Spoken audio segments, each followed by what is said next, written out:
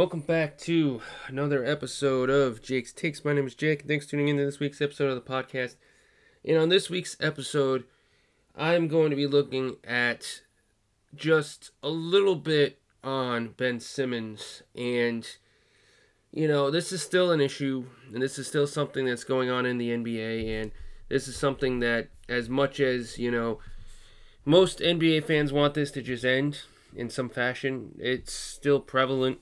And it is still something that we're going to have to, discuss until the situation changes. And this is kind of looking at the situation of Ben Simmons, but also the situation involving Daryl Morey himself and sort of his stance on these sort of things and how he kind of views trades and everything. So I kind of want to look at sort of the Philadelphia angle as well as sort of the other angles in it. I think because the whole Ben Simmons thing has been going on for a while, it's something that you still have to kind of discuss a little bit. And I just kind of want to go down that road just on this one. So obviously, in the last podcast, we talked about Ben Simmons and the sort of Detroit angle and how they were interested, and it was came out that Jeremiah Grant was not the piece that they wanted, but Cade Cunningham was the piece that they wanted from Detroit, which obviously, if you know, Cade Cunningham was the rookie number one overall pick and was the guy coming out of Oklahoma that was the top tier prospect, and this is obviously something that will not happen because obviously he's a big piece, player, etc., and somebody who has a bright future in Detroit. And a team that's rebuilding, doesn't want to get rid of their prized possession for Ben Simmons, who's not in a rebuild mode, and B, Ben Simmons probably doesn't want to go there because of the fact that he's going to be at the bottom of the Eastern Conference for the next 3 to 4 years, if not more, depending on how things go. So this pairing of Ben Simmons and Detroit really wasn't going to be a good one because there was a good chance that in a year or two he could do the exact same thing again with Detroit, and I don't think they really want to do that. So, is there interest from Detroit? There probably was. Did they kick the tires? Just like every team who's kind of kicked the tires, they probably did. But as we know with most of these teams, the offer from Philly's side of things is so, in my opinion, outrageous, which I think most people would say that. It wasn't going to happen. So, one thing throughout this whole process that I've noticed is that almost all of the offers thrown out when we get this news and feedback is fair offers from the side of whatever team's involved in Philly. At least I think so. So, if there's something involving the Pacers or Sacramento or whatnot, whatever trades come out, it's usually, in my opinion, fair. But the Philadelphia 76ers, on their side, just completely are against it, and they decline it, and they propose something that most people, including myself, would say is a little outlandish and a little far off the map, if you will, because Sacramento is an example where the focal point of a Sacramento deal was Buddy Hield in the eyes of Sacramento. And the way Ben Simmons has been with the issues and everything going on, it's fair to say that if you kind of build your trade around draft picks, Buddy Hield, and maybe something else, whether that's Harrison Barnes, whether that's Terrence Davis, whether that's, Marvin Bagley, there's a concept to be made and a case to be made that that's a decent deal, for all sides. I mean, Buddy Hield's a good shooter, someone who could be your starting shooting guard, play with Seth Curry. I mean, not a bad deal. But as it was reported, they wanted either De'Aaron Fox or Tyrese Halliburton, more so De'Aaron Fox, which I don't think Sacramento is going to do anything involving De'Aaron Fox until De'Aaron Fox says he doesn't want to be there. And at this point, he's fine, no answers, and he's sticking in Sacramento. So that's not going to happen, right? We don't know what the Celtics' offer was. They kicked the tires on potentially a Ben Simmons deal because they're like, okay, he's a great guy. He fits alongside Tatum and Brown. Schroeder's a good shooter. We can have a bunch of guys surrounding him. But they wanted Jaylen Brown, and rightfully so. The Celtics said no. Obviously, the Celtics have tried trades where Anthony Davis was involved, and with Kawhi Leonard and Jimmy Butler and all these other guys. And while they weren't the right trades, they were far better including Jaylen Brown in those deals than for Ben Simmons, because Kawhi Leonard was an all-star, and if you had Kawhi Leonard and Kyrie, at that point you could have convinced yourself that a Tatum, Kyrie, Kawhi Leonard trifecta would have been a good team, and they would have stuck around long term. And same with Anthony Davis, Kyrie, Anthony Davis, Tatum would have been a great three pairing. But Ben Simmons is a great player. Just you're not going to give up Jaylen Brown for that, because this is a disgruntled star, and it's just not worth it. And you can kick the tires on a trade involving Marcus Smart because he hasn't been playing as good, or some of the young guys because they haven't been playing as good, and draft picks. But when Jaylen Brown's on the table, either A, the Celtics would have wanted far more than just what Philadelphia was asking for, or it just wouldn't have happened, which it did. So in every situation, it seems like what the NBA teams are interested in for trading away in receiving Ben Simmons, Philadelphia takes it far higher than they should. And I don't know if that's Daryl Morey's sort of perception of things and how he feels like Ben Simmons is a lot more valuable. On paper, his numbers show a very, very good all-star level player that most teams would give up a lot to get. But his persona, his personality, his sort of demeanor in the way he's been acting throughout this whole process obviously gives teams a little bit of a hesitation, which the value goes down a little bit. And so while you would expect maybe a Ben Simmons, De'Aaron Fox deal on paper makes sense because A, Sacramento has a ton of great pieces at the point guard with Davion Mitchell and Halliburton. And then the fact that, they're both Ben Simmons is a 3-time All-Star, and, I think in theory it makes sense, but nobody wants to trade for Ben Simmons because of how this situation has taken place. And so Daryl Morey has come out and said that he's willing to wait till next offseason in the hopes that there's more opportunities, more chances to move Ben Simmons for a better package. I don't know if Ben Simmons is happy with that, but I know for sure it seems like Daryl Morey is okay with that. And that's his choice, and that's fine. But you're going to make the situation much worse with Ben Simmons. He's just not going to play. He's going to get upset, and things are going to just happen, right? And if the right offer had come up, it would have happened already, but it hasn't for one reason or another. So, also, which came out most recently was from Sam Amick on The Athletic, basically saying that the 76ers are looking at 30 players, and they have a list of 30 players that they would deem acceptable in a Ben Simmons trade. Now, I don't know if this is 30 players that would be the centerpiece of a deal, and then other stuff would have to be thrown in, or if these are guys that they would trade for straight up Ben Simmons. I'm guessing it's sort of, these are guys we would want as our centerpiece of the deal, and if they need to add other stuff, they can. And according to Sam Amick, none of these guys are available at the moment, but the 76ers are confident that between 5 and 10 of them will be available next year or two. So 33%, or, in between sort of 20 and 33% of the guys on this list are going to be available, according to them, or according to Philadelphia, within the next year or two, which could be free agents, and it could be a sign and trade. It could just be someone's not happy, and, they end up getting back into good graces, and, they make a trade.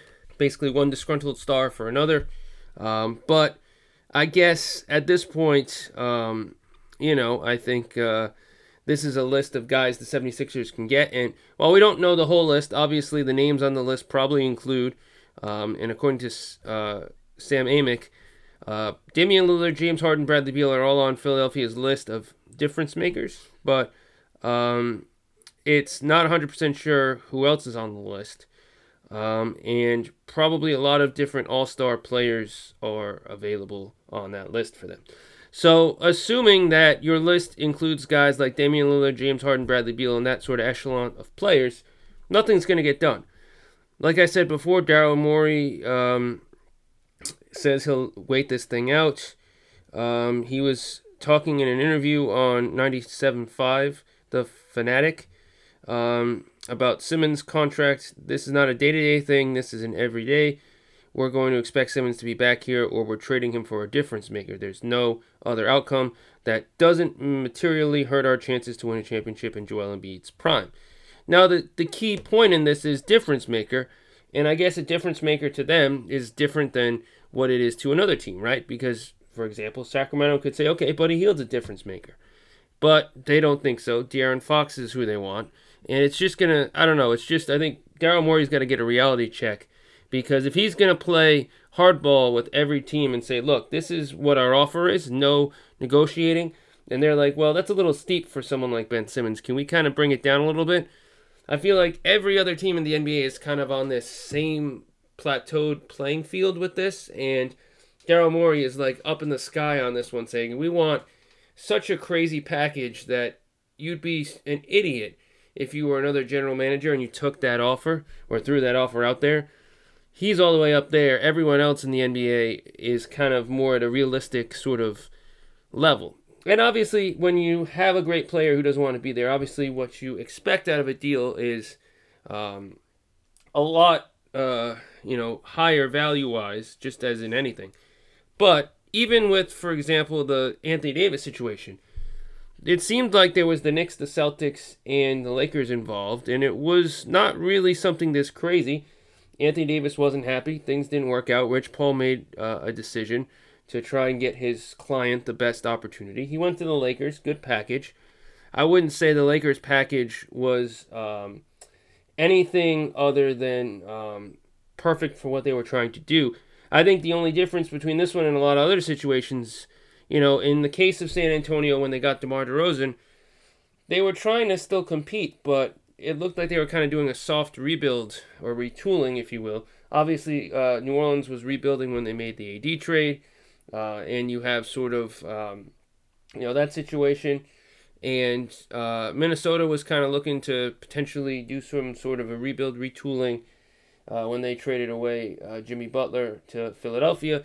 And so for me, this is different because obviously the 76ers are not looking to rebuild or retool or take a step back. They're looking to go even playing field or go full force for a championship. And if you're trading away someone who was an all-star and a big part of your team before, you'd want to get someone who's going to insert themselves into the lineup and do just as much, if not more, for that team. And so this is a tough situation for everything. And so according to different reports, and I'm reading a CBS Sports article, which kind of goes over all this information in sort of some great detail and, everything going on as well. According to the article, reports have indicated that Simmons has lost substantial amount of trade value through this saga, and even if he hadn't, his limitations as a shooter means that he fits only with a very specific sort of roster. So to me personally, I get where they're coming from with this, because he is someone who only fits with a certain roster and with a certain group of guys, and that's sort of kind of where he could end up, right? And so Boston is one team that I think would make sense, even though they're not going to trade Jaylen Brown, because if your starting core is Schroeder, you have Tatum, Brown, Ben Simmons, and let's just assume Robert Williams is in there, or Al Horford, you have guys who can shoot and score, and then you have Ben Simmons who can facilitate, and you have sort of that other option down low, whether that's Al Horford who can kind of pick and roll or sort of stretch his range a little bit if you need to, or Robert Williams pick and roll and play defense and stuff. And so that's a team where you could say, okay, this is a good situation, shooters, scores, and you could build your team around Ben Simmons, Jaylen Brown, and Jason Tatum and have great pieces around all three. So that's an option. But obviously they'd want Jaylen Brown, which is not going to happen. So, I think this is a tough situation as we keep seeing, Ben Simmons is somebody who is losing value on the trade market, and a little bit kind of defending Daryl Morey here, which I don't really think he's been doing this whole situation right, but part of maybe why he hasn't been as eager to move him for any sort of package is because he knows that if Ben Simmons goes somewhere else, he's an all-star level player, he can make a team so much better. And if you get peanuts back in return, what's that going to mean for your team, right? Because Ben Simmons could flip the switch, be happy again, and play great basketball, right? One team that has shown interest is Golden State. And if you have Golden State with Ben Simmons, Steph Curry, Klay Thompson, that's a great team. And you wouldn't want to give another team a great chance to win if you, as a team, would be losing a piece that's important. And they probably don't value Andrew Wiggins that well, and they probably don't value, if they were to get sort of the younger guys, maybe Kuminga or Moody, it's not enough in their eyes. And no matter how many draft picks and stuff, it wouldn't make a difference, right? And so this is a tricky situation because I think a lot of teams have had interest but lose interest because what they deem to be a fair package for a guy whose value has dropped, it's not what the 76ers are looking for. And so until Daryl Morey takes a step back and says, hey, this is what we're going to have to do, this is where the market is, let's go with it, nothing's going to get done on the Ben Simmons front, unfortunately. That's how it is, unfortunately. So I am a huge fan of trading for Ben Simmons in Boston. I'm a fan of trading for Ben Simmons if it's the right situation. But there aren't a lot of teams where the situation is right. And it's part of it has to do with just how Philly's been handling it, and part of it has to do with just everything going on in the NBA itself. And I think, to me, obviously we don't know what's going to happen, but at the end of the day, we will see where it goes from here. So I want to move on to what is the next bit of information which we have involving Sacramento Kings and their head coach Luke Walton getting fired after a 6-11 start. So this happened recently, happened today, and they haven't been good. Lost 7 of their last 8 games. Haven't played that well at all, and things haven't been the greatest. And so I want to look at, first and foremost, the sort of Luke Walton angle, and also want to look at where the Kings go from here. So for the sort of Luke Walton angle, he hasn't been a great head coach. He was with the Lakers, and that didn't work out. And he came over here, doesn't work out. Is he a good assistant coach? I think he was an assistant coach in Golden State. He's good at that. But is he a starting coach? Yeah, I don't think so. He's not that good. There are a lot of people who are great assistant coaches that can't break the mold as a head coach because it's a whole different ballgame. If you're an assistant coach and your main goal is defense, you're a defensive-minded assistant coach, you deal with defense, that's great. But can you take that and put it together with the offensive side, put that together as a head coach? Not really. 2+ seasons with the team, 68-93 record, not that good, and that's where they're at. So associate head coach Alvin Gentry is expected to be a strong candidate to serve as the interim head coach. And first-year assistant coach Doug Christie, who played with the team for a while and was a broadcaster, could be a candidate for the interim role. And so this is an interesting situation. This is the first time that their general manager, Monte McNair, will get a chance to hire his own head coach because Luke Walton was hired under Vlade Divac, who was the previous GM. So I don't really know where they're going to go here. I don't really know what the plan is. But the Kings have had a lot of issues, and maybe this is the first chance Monte McNair gets to kind of cement himself in this sort of Sacramento Kings organization, get to put a good, person in charge and give someone a chance, and who knows what's going to happen. We'll see going forward, but I am 100% a fan of bringing in someone who's going to help this young core kind of figure out what's going on, and I think that's where they obviously need to go. So that's their situation right there. We'll see what happens. Also, in the news, New Orleans Pelicans guard Didi Lautza suspended 25 games for violating the NBA NBPA anti-drug program. He tested positive for drostanolone and testosterone. So I guess he used some banned substances, and I guess that's where they're at. Yeah, I guess it's tough. According to him, these are his words. When I was in Brazil during the off-season, I consulted a nutritionist who recommended I take some vitamins and supplements. Because she has a history of working with professional athletes, I would never have imagined that any of those substances would be banned or could be contaminated. Once I've learned of the positive test, I immediately cooperated completely with the league and union to help all of us understand exactly what occurred.